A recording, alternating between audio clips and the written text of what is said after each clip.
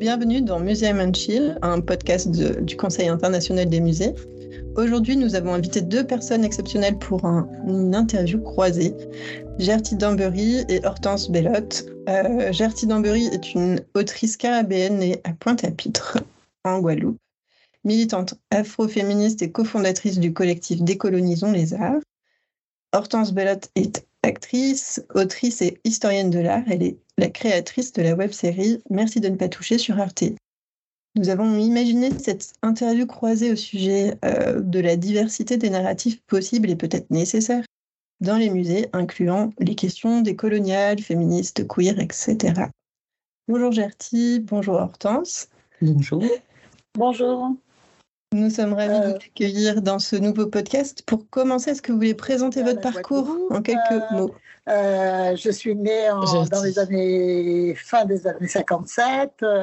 Années 60, le pays est traversé de pas mal de soubresauts, de difficultés diverses et variées qui n'ont pas changé. Donc, mes parents sont obligés de quitter le pays pour trouver du travail. C'est la grande époque du bumidum, c'est-à-dire du moment où on envoie les Antillais en région parisienne pour généralement occuper des postes des postes subalternes, entre autres beaucoup travailler dans les hôpitaux. Donc j'ai grandi mon adolescence déjà là-dedans, dans un militantisme qui occupait mes sœurs aînées et qui ne m'a jamais quitté jusqu'à aujourd'hui.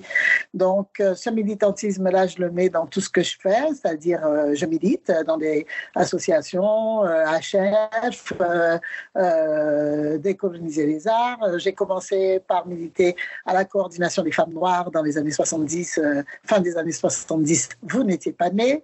Et aujourd'hui, et puis dans mon travail d'écriture, mes pièces de théâtre portent généralement sur des questions féministes, la place des femmes. Ma toute dernière pièce, la plus récente, La radio des bonnes nouvelles, c'est pas la plus récente, il y en a une autre depuis, mais on n'en a pas entendu parler parce que je ne l'ai joué qu'en Bretagne. C'est un tout petit texte qui donne la parole à une femme qui s'est inventée un métier. Son métier, c'est créatrice publique de mensonges pour aider les femmes à mentir et éviter d'aller au travail. Voilà. Donc, c'est un texte contre le travail. Et donc, il est suivi d'une série de travail salarié, bien sûr, pas contre l'activité humaine, parce que je fais la différence entre avoir des activités humaines et être au service d'un patron. Donc, c'est une série de pièges, et donc j'en ai écrit 3 autres depuis, qui portent sur ce que le salariat fait aux femmes et à leur corps. Voilà, c'est mon parcours. Merci beaucoup, Gerty. Hortense, peut-être quelques mots sur votre parcours. Eh ben, moi, je suis née à la fin de l'année 1987. Et après, mes activités ont commencé un peu plus récemment. Mais donc, j'ai fait des études d'histoire de l'art et en même temps d'art dramatique dans un conservatoire d'arrondissement à Paris. Et après, j'ai enseigné l'histoire de l'art tout en jouant dans des pièces ou dans des petites performances. Et depuis quelques années, j'ai vraiment rejoint ces deux choses-là avec la forme des conférences spectaculaires qui sont à la fois des conférences qui ont un contenu historique et qui à la fois ont une forme de spectacle vivant. Et une de ces premières perfs qui était sur l'érotisme dans l'art classique a été adaptée en web-série sur Arte. Et là, ma prochaine conférence, il y en a une sur l'histoire du foot féminin, une sur les femmes dans le street art, une sur la performance en danse contemporaine, une sur la culture de la montagne, une sur les arts sous Louis XIV. Et la toute dernière, c'est des personnages oubliés de la Révolution française et qui me font pas mal penser à des choses aussi qui sont évoquées dans le travail de Gerty. Merci beaucoup à toutes les deux pour pour ce lien aussi qu'il y a entre vos deux, dans votre travail. Et Gerty, j'avais aussi un peu envie de parler avec vous de décoloniser les arts, notamment cet ouvrage que vous avez co-signé avec Leila Kuckerman et Françoise Vergès et 15 autres artistes. Dans cet ouvrage, notamment concernant les musées, vous parlez d'apprendre à voir de nouveau et de récits constellés de points aveugles, c'est-à-dire qui négligent ou qui occultent l'expérience et l'histoire des personnes racisées notamment. Voilà, quelle piste de réflexion pour les musées vous souhaitez partager avec nous aujourd'hui? C'est une conférence en trois sessions au moins qu'il faudrait. Hein. Il y a énormément de choses à discuter à propos des musées. La première chose, c'est la première chose qui m'intéresse, moi, c'est comment lire l'histoire des musées. C'est-à-dire d'où ça vient, musée, quel est le but des musées par rapport aux colonies. Hein. J'aime beaucoup une phrase dans un ouvrage qui s'appelle Mythologie du musée, je crois, de Bernard Deloche, et il dit quelque chose que je trouve assez juste et qu'on peut encore mieux comprendre avec le vocabulaire d'aujourd'hui, que les musées sont une entreprise de blanchiment, pas du point de vue de la couleur de la peau, mais du point de vue du vol et du détournement du vol, et une espèce de manière de magnifier le vol, et en tout cas de le cacher derrière quelque chose de magnifié qui est l'art. Voilà, une manière de présenter l'art étant peu comme tout ce que j'ai développé dans le texte que j'ai écrit pour de cet ouvrage Décolonisons les arts, l'art étant une nouvelle religion d'une certaine façon, hein, puisqu'elle remplace un peu la religion au moment de la Renaissance. Et donc, en fait, présenter les choses comme ça me paraît assez juste. Ça rejoint par la suite ce que dit quelqu'un comme Fedwin Sarr, je sais dans cet ouvrage qu'il a écrit avec Bénédicte Savoy sur le fait, cette manière de présenter ce qui est un vol, toutes ces choses qui ont été prises, volées, arrachées. Autant je suis ravie d'entendre dire que vous avez une question sur la décolonisation entre 2022 et 2028, puisque en 2015-2016, nous avons organisé avec Décoloniser les arts et David Bobet à Rouen une rencontre autour de la question des musées. Et je me rappelle qu'à l'époque, M. Martin, qui était le directeur du musée du Quai Branly, je crois, me semble, Branly disait mais non, ça n'a pas été volé. De toute façon, c'est des choses qu'on a prises à des tyrans qui eux-mêmes opprimaient leur population, etc. Donc, il y a toujours une espèce de manière à la fois de cacher cette histoire violente de la colonisation qui est présente dans les musées. Qu'on ne peut pas ne pas voir. Et il y a une deuxième chose qui avait été mise en avant d'ailleurs précisément par Françoise Vergès, qui était la manière dont l'art qui était présenté dans les musées avait tendance à cacher la réalité de la violence coloniale et de la violence de l'esclavage. Donc on pouvait voir comment, elle expliquait d'ailleurs très bien, comment on pouvait voir le travail de la colonisation sur la transformation de la société européenne, par exemple l'utilisation du tabac, qui n'existait pas avant, qu'on le découvre en même temps que l'Amérique, le thé, le café, etc. Toutes ces choses qui étaient la marque de la colonisation et qui étaient présentes dans les musées, mais dans les peintures qui étaient présentées, mais qui à aucun moment ne laissaient voir ce qu'il y avait derrière. Comment on faisait pour avoir du café, comment on faisait pour avoir du thé, comment est-ce qu'on faisait pour avoir du sucre, etc. Qu'est-ce qu'il y avait derrière? Toute cette violence de l'esclavage n'était jamais montrée. Je disais disait comment lire l'histoire des musées et donc comment lire les collections. Et avant d'en arriver à présenter des collections spécifiques sur, comme on a pu le voir à Orsay, grande exposition sur le modèle noir, etc., présente des expositions, grandes expositions sur des visages de noirs dans l'art, en occultant au passage toute l'histoire qui fait que ces visages de noirs se retrouvent en Europe, c'est un vrai problème. Donc il y a déjà la lecture des collections des musées et il y a la compréhension de qu'est-ce qu'est le musée, à quoi sert le musée et à quoi il sert en termes de mise en exergue d'une certaine manière de voir le monde, mise en exergue d'une certaine culture et de la domination blanche, allons-y franchement, sur le reste du monde. Et donc du récit qu'on fait autour et qu'on propose et qu'on amène autour des œuvres. Et ce récit-là, c'est aussi quelque chose que vous interrogez, Hortense, dans Merci de ne pas toucher, donc cette série sur Arte qui pose un regard malicieux sur les peintures, des peintures connues de toutes et tous. Est-ce que vous voulez nous parler un peu plus de ce projet et de l'angle sous lequel vous proposez ce projet? Effectivement, je crois que ce projet, ça vient de l'importance du récit. Parce que c'est vrai qu'il y a... moi, j'ai eu beaucoup de chocs, non pas esthétiques, mais intellectuels dans des expos.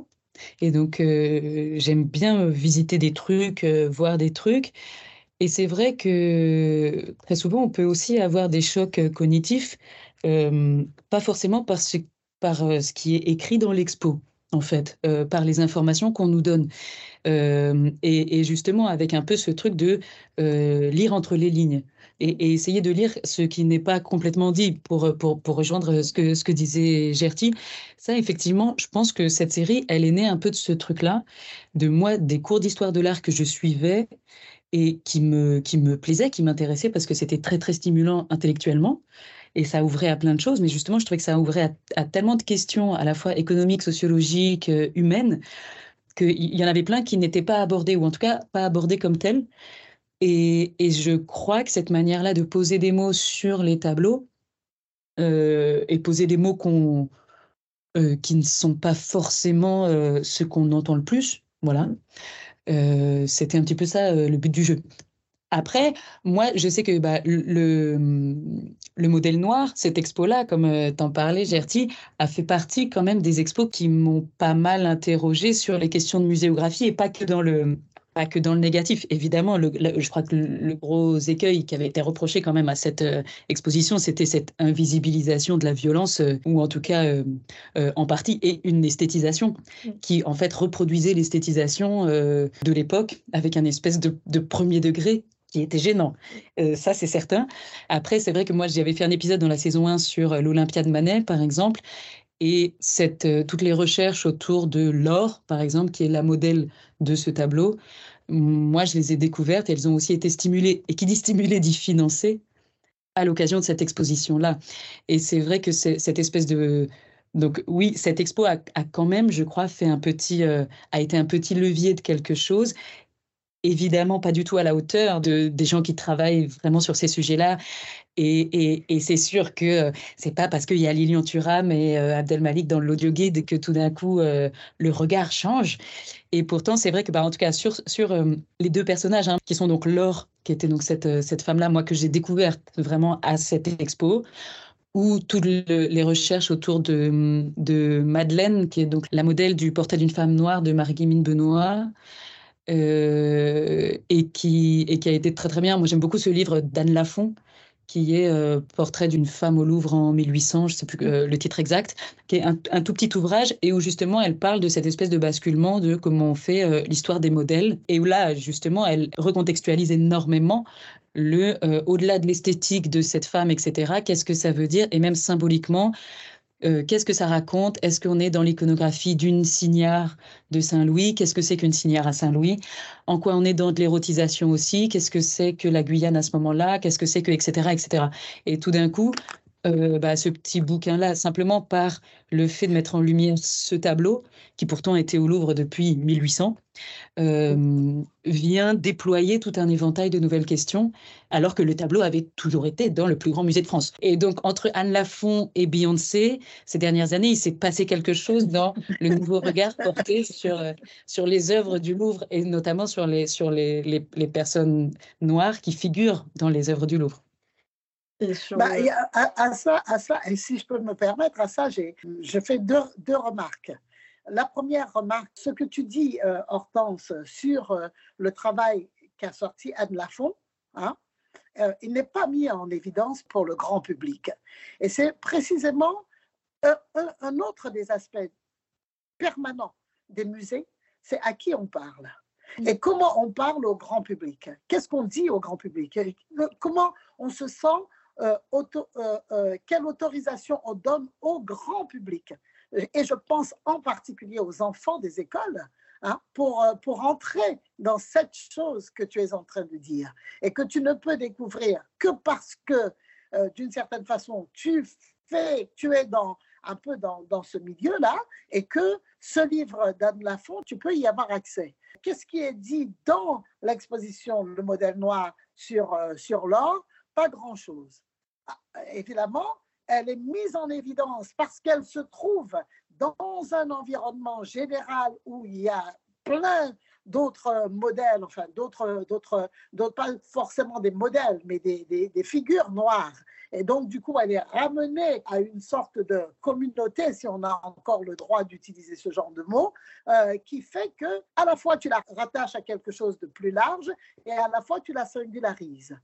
La deuxième chose, c'est qu'elle n'a toujours qu'un prénom entre nous, c'est-à-dire qu'elle s'appelle Laure ou l'autre s'appelle Madeleine. Et ça, c'est du point de vue à la fois de la décolonisation, mais aussi du féminisme, que nous avons des interrogations à poser sur ces questions-là. Nous devons mettre des mots sur le fait que tel modèle femme n'a qu'un prénom, ou que tel modèle noir, homme ou femme, n'a qu'un prénom ou un surnom.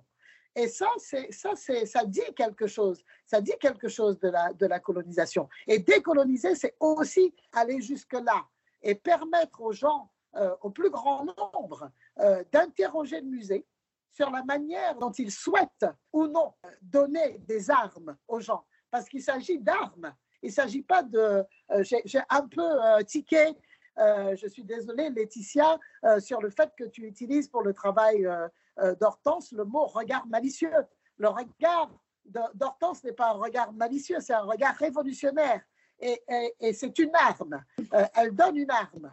Et ce n'est pas tous les jours que les musées ont envie, ou les institutions en règle générale, ont envie de mettre des armes entre les mains des gens. Et nous, ce qu'on veut, c'est que les gens aient des armes, non pas des armes comme celles qu'utilisent malheureusement violemment aujourd'hui les forces de l'ordre, mais des armes miraculeuses, comme dirait Aimé Césaire. Des armes miraculeuses, c'est-à-dire la poésie, c'est-à-dire questionnement, c'est-à-dire l'ironie, ce que tu appelles le regard malicieux, c'est l'ironie. Et l'ironie est une arme absolument dévastatrice. Les surréalistes le savaient très bien, et puis le mouvement Oulipo, etc. Donc ces armes-là, c'est ça qu'on veut que les gens aient entre leurs mains, de quelque origine qu'ils soient, de quelque couleur qu'ils soient et de quelque niveau social qu'ils soient. Et ça fait le pont avec... C'est exactement aussi cette question-là que je voulais aborder avec vous. Là, vous parlez de transmission et justement de transmission au plus grand nombre. Et donc, en fait, aussi de bousculer un peu ce rapport ascendant de la transmission de la connaissance de ceux qui savent vers ceux qui ne sauraient rien, alors qu'en fait, bien sûr que les gens peuvent s'approprier et que ça va dans les deux sens. Et j'aime aussi le pont que vous faites avec l'humour et la subversion, parce que ça, c'est quelque chose qui est quand même très présent dans votre travail toutes les deux. Voilà, je ne sais pas si vous avez des choses à dire là-dessus, rebondir. Ouais. Moi, pour rebondir, justement, je parlais de l'expo Modèle Noir parce que c'est vrai que moi, c'est une expo qui m'a quand même fait du bien. Il y a d'autres expos qui m'ont fait du bien. L'expo thé, café, chocolat, par exemple, qui était à Paris, mais qui était justement, qui problématisait la question de l'apparition de ces trois boissons au XVIIIe siècle à Paris, et où j'ai appris plein de choses là-dessus, où un des premiers départements là-dessus que j'avais vu, c'était au musée d'Aquitaine, le département histoire de la traite négrière au XVIIIe. Alors, je suis jamais allée à Nantes, mais je sais qu'un des pionniers sur cette question, c'était quand même au musée d'Aquitaine. Et waouh, c'est d'une puissance. Et de voir justement tous les petits-enfants qui visitent ces salles, c'est très fort. Et moi, c'est comme ma mère vient de la région de Bordeaux, évidemment, la première chose que j'ai fait, c'est d'aller regarder dans les registres des armateurs négriers pour m'assurer qu'il n'y avait pas son nom de famille. Mais tout d'un coup, ça rendait justement cette espèce de lien manquant, et vraiment manquant. Et donc, il y a certains musées, heureusement, qui se rendent compte, on va dire, ou en tout cas qui sont obligés de le faire. Là, en l'occurrence, Bordeaux et Nantes, c'est des villes qui sont obligées de le faire. On ne peut pas parler de l'histoire de ces villes-là au XVIIIe siècle sans parler de la traite négrière, ou alors là, vraiment, on est négationniste, quoi. Et donc, heureusement, ça s'est fait. Et le musée d'Orsay, par exemple, je crois, se rend compte aujourd'hui qu'une partie, je ne sais pas qui écoute ce podcast, mais qu'une partie de son narratif ne tient plus. Parce que le musée d'Orsay, qui est sur cette période du 19e siècle, avec toutes les collections orientalistes, toutes les collections vraiment, enfin, le 19e, c'est le capitalisme, c'est la misogynie et c'est l'orientalisme. Enfin, il n'y a rien qui va. Et bon, alors, j'étais assez flattée, moi, quand le musée d'Orsay, là, cette année, m'a proposé pour l'année prochaine de faire une résidence chez eux. Et justement, parce que je pense qu'ils savent que leur narratif ne tient plus. Et donc, moi, le projet que je vais leur proposer, parce que ça résonne vraiment avec ce que tu disais, Gerty, c'est un projet d'escape game. Donc, de comment échapper à l'héritage du 19e siècle à l'intérieur du musée d'Orsay. Et j'aime beaucoup cette phrase-là que tu disais sur donner des armes, donner des outils aux gens, donner des outils aux visiteurs pour comment on peut visiter le musée d'Orsay sans se faire, sans y perdre son intégrité morale, et plutôt y trouver à l'intérieur même de ces collections-là quelque chose qui serait de l'ordre du levier d'émancipation. Et alors, tu citais Césaire sur la question des armes, mais il y a une phrase justement de Deleuze qui dit je suis comme ce soldat américain, je fuis, mais en fuyant, je cherche une arme. Et c'est l'idée un peu de cet escape game il faut s'enfuir du 19e siècle, très clairement. Mais tout en s'enfuyant, il ne suffit pas juste de s'enfuir en laissant l'incendie derrière soi. On va aussi essayer de trouver une arme pour s'en défendre et pour faire en sorte que ça ne se reproduise pas. Mais c'est un vrai problème. Ah oui, c'est un vrai problème. Le problème est d'autant plus prégnant que, d'une certaine façon, il est invisible. C'est-à-dire qu'on peut se promener dans la beauté, parce qu'il y a de très belles choses, hein, vraiment de très beaux tableaux. Je me rappelle la première fois que j'ai emmené mes enfants au musée d'Orsay, mais tout est beau, c'est-à-dire le cadre, la réutilisation de cette gare, les tableaux qui y sont, tout est, il y a de la lumière, plein de choses qui font qu'on y est bien. Et on ne mesure pas à quel point précisément la beauté peut être occultante. Et donc, en fait, c'est ça qu'il y a à faire, c'est réveiller l'esprit et permettre à l'œil de regarder derrière le beau ce qu'il peut y avoir comme questionnement. Mais c'est ce que tu fais. Tu as fait avec merci de ne pas toucher, oui. C'est pour ça que je pense que c'est une arme. Et que, bon, je n'ai pas arrêté de dire aux gens, regardez ça, parce que, voilà, on n'a pas besoin d'une conférence de 2 heures en sachant utiliser les outils qu'il faut, en connaissant son sujet, etc. On peut faire avancer beaucoup de choses, quoi. Et du coup, on arrive à la fin de notre interview et j'avais justement envie de vous demander, est-ce que vous avez en tête des exemples justement de musées ou d'expos qui vous ont marqué par cette façon-là, justement, par cette façon d'aborder le sujet. Voilà, je ne sais pas s'il y a... C'est-à-dire, bon, vas-y, Hortense. En plus de celles que j'ai déjà citées, Peintre femme, moi, m'a fait du bien, qui était sur les femmes peintres tournant 18e, 19e siècle. Parce que justement, c'était des sujets que j'avais entendus dans un micro-séminaire à l'ENS il y a 10 ans par Charlotte Guichard et Anne Lafont, et tout d'un coup, mais on était 15, dont la moitié était en thèse, donc ne sortaient pas de chez eux. Donc c'est vrai, je me disais, mais c'est pas possible que personne n'ait accès à ça. Et donc là, j'ai trouvé ça, c'était vraiment satisfaisant que ça sorte. Et puis, Parisienne citoyenne, là, récemment à Carnavalet, que j'ai trouvé vraiment très, très bien faite, aussi dans la manière de traiter le public, c'est-à-dire qu'il y avait beaucoup de documentation, et donc le public était vraiment invité aussi à faire des liens dans sa tête. Et c'était pas monolithique comme pensée, c'était une espèce d'histoire des féminismes, mais avec des choses à boire et à manger aussi, donc c'était très riche, je trouvais ça vraiment bien. Et je me pose la question justement parce que moi, j'ai quand même appris des choses au Memorial Act, par exemple. Alors, je ne dis pas qu'il est bien, je dis juste que moi, j'y ai appris des choses. Forcément, tu y as appris des choses. Mais t'es-tu demandé si les choses que tu as apprises étaient justes? Par exemple, au Memorial Act, il y a une chose que je n'arrive pas à oublier, la partie consacrée à Bonaparte. D'accord? Bonaparte, Napoléon Ier, comment vous voulez l'appeler. Il y a une manière de présenter les choses qui glisse sur le réel. Par exemple, même le Memorial Act arrive à parler du rétablissement de l'esclavage par Napoléon. C'est les bonapartistes ou le bonapartisme. Donc, ce n'est pas tout à fait innocent. Il y a à côté quelque chose aussi qui m'a frappé dans le Memorial Act, c'est la place donnée aux francs-maçons. C'est-à-dire que tu as un moment, je ne sais pas s'il y est encore parce que ça a tellement fait débat, un siège de francs-maçons avec tous les outils du franc-maçon, c'est-à-dire l'équerre, le compas, etc.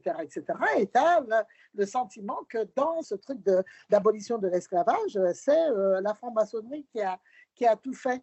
Et c'est une manière, et la révolte des esclaves, etc., n'est pas racontée comme sont racontés d'autres épisodes, d'autres moments de l'histoire de ce musée, mais racontée par une œuvre d'art qui est une œuvre d'art éclatée, c'est-à-dire des bras, des pieds, je ne sais pas si tu te rappelles ça, sur un mur, comme ça. Et donc, en fait, décrypte. Toi, enfant de je ne sais pas quel âge qui vit au Memorial Act, débrouille-toi pour décrypter. Le reste n'est pas, le reste est décrypté, le reste est raconté. Il y a des audios, on entend des choses qui nous sont racontées.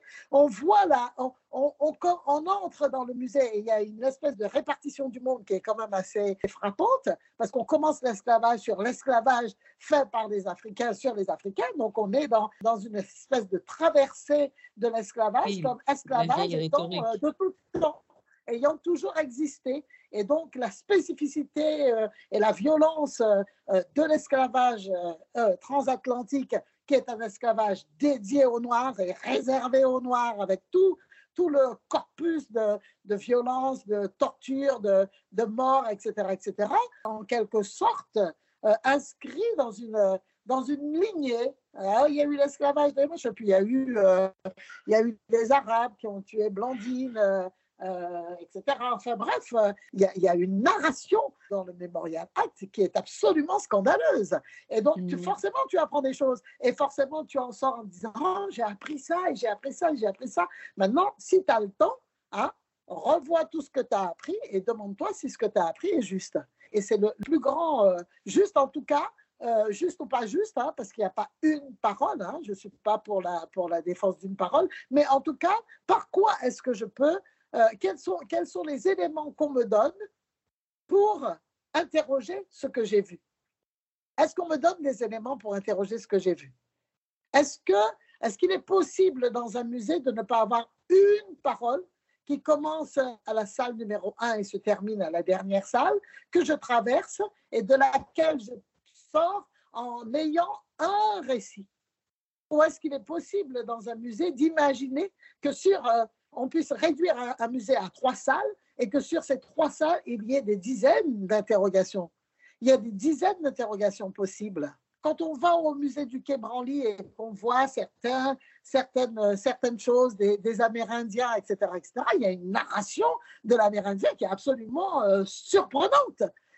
Quand aujourd'hui on lit des bouquins comme celui de David Van Gogh et l'autre qui est mort, Gruber, sur Au commencement était, ce bouquin qui s'appelle Au commencement était une nouvelle histoire de l'humanité, on s'aperçoit que la philosophie, les philosophies amérindiennes ont été déterminantes dans la structuration de la pensée du XVIIIe siècle. Et ça n'apparaît pas quand tu vas au musée du Quai Branly, parce qu'il y a une histoire, il y a une seule histoire. Et cette histoire, c'est que ces gens, oui, ils étaient un peu doués pour faire des trucs avec des plumes, en gros. Tu vois, si je peux me permettre d'être aussi réductrice. Mais bon, on parle d'humour, hein, donc soyons dans l'humour avec une forme de réalité. Donc voilà, c'est ça. C'est précisément ça, le musée. Tu peux y entrer, tu peux en sortir en te disant « Waouh, j'ai appris vachement de choses ». C'est à partir du mec, ça devient intéressant. Vous parlez justement d'un ouvrage. J'ai juste 2 dernières questions pour vous deux.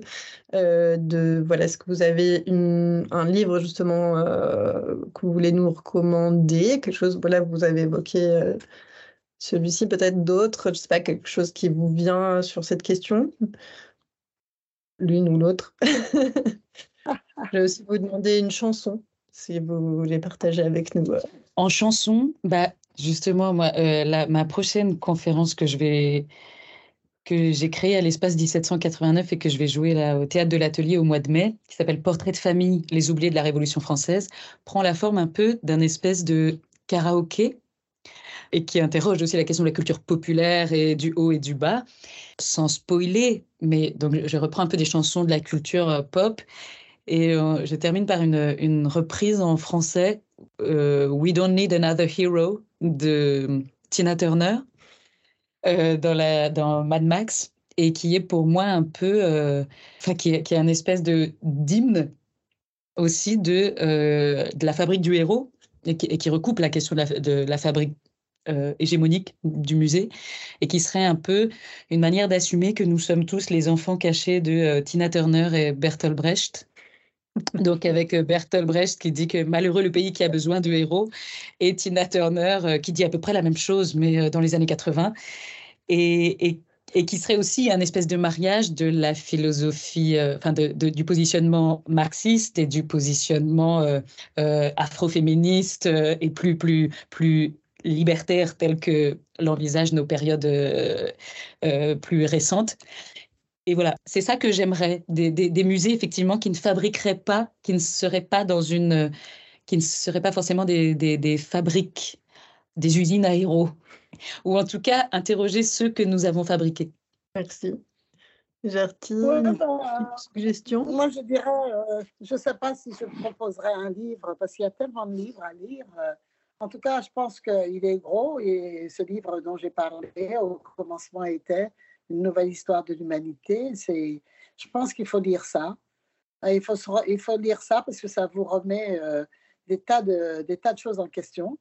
En tout cas, moi, ce que j'aimerais que les gens fassent, c'est qu'ils lisent les auteurs et autrices de la Caraïbe, parce qu'on a tellement été au centre et au cœur de tous ces questionnements sur être écrasé et à la fois créateur et créatrice, inventeur et inventrice de nouvelles langues, de nouveaux rythmes, de nouveaux instruments de musique, d'un autre rapport au corps. Et la Caraïbe, c'est le continent qui a transformé le monde.